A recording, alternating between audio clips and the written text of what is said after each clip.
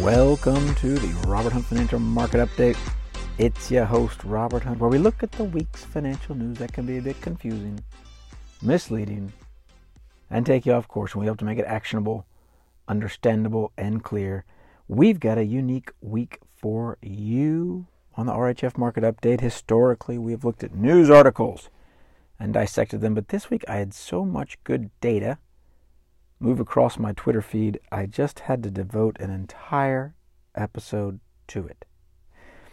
What is on my mind currently, and the data we'll be looking at, is one, the most difficult return periods for various countries and ways that should keep us humble as investors. Two, investing at all-time highs. Doubtless you've heard it said, we're at all-time highs. I don't want to buy at the top. Is that really wise advice? And then three, I want to look at what rewards are available to investors with discipline. A wonderful chart on that. Okay, so at the top, I want to look at various countries' return profiles in specific moments in history. Okay, I'm going to read the countries to you. You've heard of all these. The countries we're going to look at are Russia, China, Germany, Japan, Austria, France, Italy, another Italy, and France. These are specific returns, okay? What has happened, in my opinion, in the mind and hearts of the American investor is we have become complacent about the risks in equities. Now, this is normal after you have a big run. So yes, stocks are at all-time highs. Yes, 2023 ended up being a very good year if you measure good by market appreciation. Not all of us do. In fact, it should be the case that for those who are buying, 2023 was a bad year. How's that for a little Jedi mind trick on the stock market? That's right. 2023 was bad for people who were net purchasers of securities and good for those who were net sellers. So we could say, that 22% or so run up was bad for someone who wants to buy more stocks in the future because they're now more expensive. But it was good, perhaps for the retiree or someone close to it that plans on selling securities in the future. But I digress. What I have seen, and you might relate to this, is that we've gone risk on here. And we haven't quite digested the lessons of financial history. So I want to start with Russia. These are 20-year windows, okay? Russia, this is a real return, cumulative return. From 1900 to 1918, you're down 100%. It's a total wipeout. Because the Russian Civil War ended with communist rule, debt repudiation, and the destruction of the financial markets in their entirety. Stocks for the long haul indeed. China, 1930 to 1950. Asset markets actually closed during World War II and were destroyed when the communists took over. 100% total wipeout. Germany, 1903 to 1923. Weimar Republic hyperinflation led to a collapse in assets following World War I. 100%. Japan, 1928 to 1948. Japanese markets and currency collapsed as markets reopened post-World War II and inflation soared. Down 96%. Could you hold on? We're going to talk about Japan later. Because check out this for Japan. This is another data set I found. The Japanese stock market made a 60-fold return from 1970 to 1981. That's 23% a year for 20 years. Then, from 1990 to 2023, it made just 1.19% a year. That's basically flat. Now that's some volatility. So you still want to buy stocks for that house you're going to buy in 3 years? That's the planning concept I'm getting with. Austria, 1903 to 1923, down 95%. Similar to the Weimar Germany. France, 1930 to 1950, down 93%. The Great Depression, followed by World War II and German occupation, led to poor returns.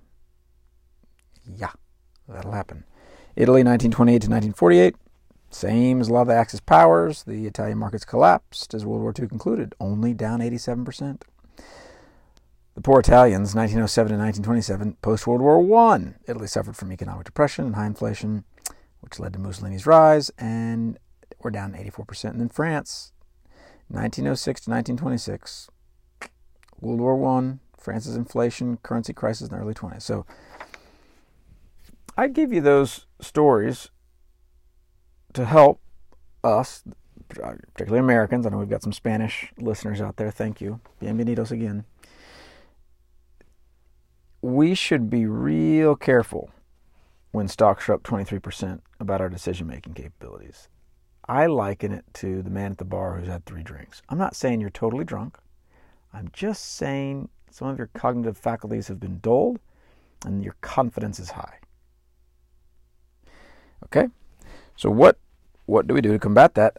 I find history helpful because, by the way, I'm the same way as you. I've had the same 3 drinks, same up 23%. I'm no different. I have to go back into financial history and say, okay, slow down.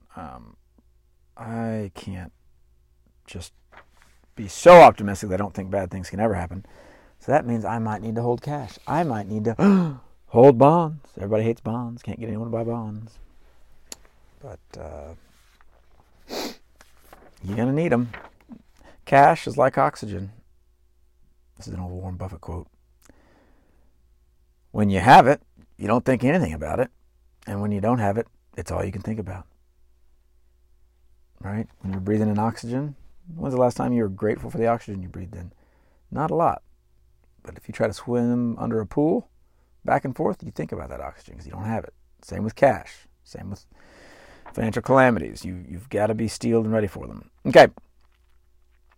In line with this investing hubris I'm picking up on in my own heart and in the hearts of those I see regularly and perhaps in yours as well. On Twitter, JP Morgan Private Bank has data that they put out. A gentleman named Peter Maluk tweeted this. This is the average cumulative S&P 500 total returns, January 1, 1988 to present. What they're saying is, what were your returns if you invested in just any old day, over 1, 3, and 5 year, or you invested at the all-time highs? Okay, so this can be a little confusing, but just think about it this way. Would it be better to invest at all-time highs or a randomly assigned day? That's what this data is trying to do. And the lesson that the data is trying to teach us is that, it's actually not a big deal to invest at all-time highs at all. In fact, it might actually be better. Here's what the data shows. If you invested at all-time highs, your 1-year returns were about 3% higher than any old day. Your 3-year returns were about 11% higher than any old day. Your 5-year returns were about 7% higher. I look at that not to say, great, it's a market momentum strategy, although that's part of what it portends. No, I look at that to say, keep being agnostic as to the market level and invest. Don't do what I'm tempted to do. Perhaps you're tempted to do is say, yikes, things are a little hot. Let's wait for a little pullback here. Let's wait for just a little pullback. Well, what does the data show? That doesn't work at all. And as part of this episode-long Robert's Corner, I will confess to my own failures in this area. I recall with great clarity, I believe it was 2012 or 13, and it's time to invest. I was supposed to invest, but you know what had happened between I'm looking up the data, it's like 2012 and 2013, the market was up it was up 15% or something. And the market had just been down horribly. Obviously, you remember the 2009, 10. So I'm anchored towards, don't trust this market, right? You've heard me lambast that philosophy. Don't trust this market, but that's what I felt. Feelings, you see, our feelings betray us. So what I wanted to do was, let's just wait. But I had someone wiser than me override me and just say, hey man, just invest. Who cares? Be agnostic. And aren't I glad that occurred? Because if you invested at the end of 2012, instead of doing what I would have done, which is market time, because I'm a flawed investor, you're in much better shape. Just tale as old as time. Just invest when you can. Don't overthink it.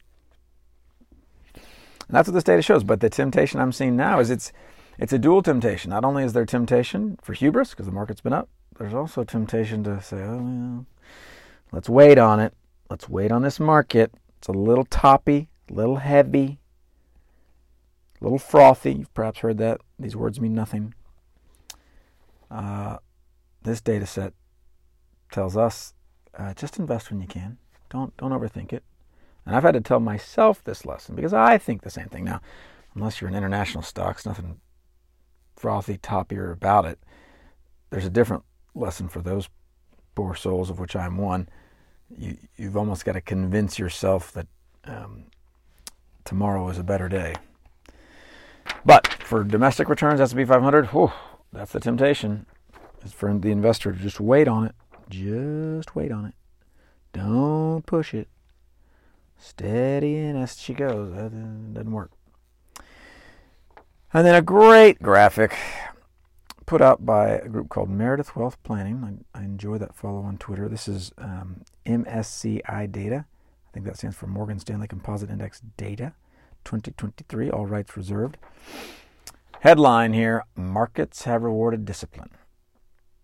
What this chart shows is the growth of $1 in that MSCI World Index. They're